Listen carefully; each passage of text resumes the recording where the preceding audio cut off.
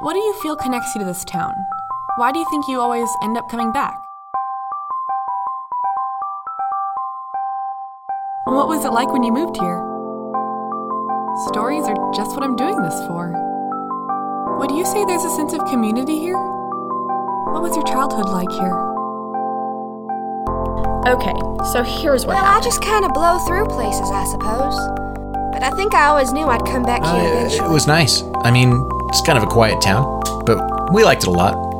When we moved here, we had just gotten married. It's actually funny how it all worked out, though. Oh, goodness, let me think. I had a very happy childhood. That's what it means to have a hometown, to be so closely tied to the places and the people you live around that even if you don't always see it, those threads of your stories are woven together tightly, making a beautiful tapestry. And that tapestry is a map. And that map leads us back home. Introducing Hometown, created by Aubrey and Ashlyn Seibert. Original music by Jonathan Sandy and graphic design by Hannah Perkins. Join Kiera as she interviews residents of her hometown and gives them a place to share their story, and in doing so, seeks a sense of belonging. An anthology audio drama about finding community, what it means to have a home, and the stories that make us who we are. And remember, don't be afraid to tell your story.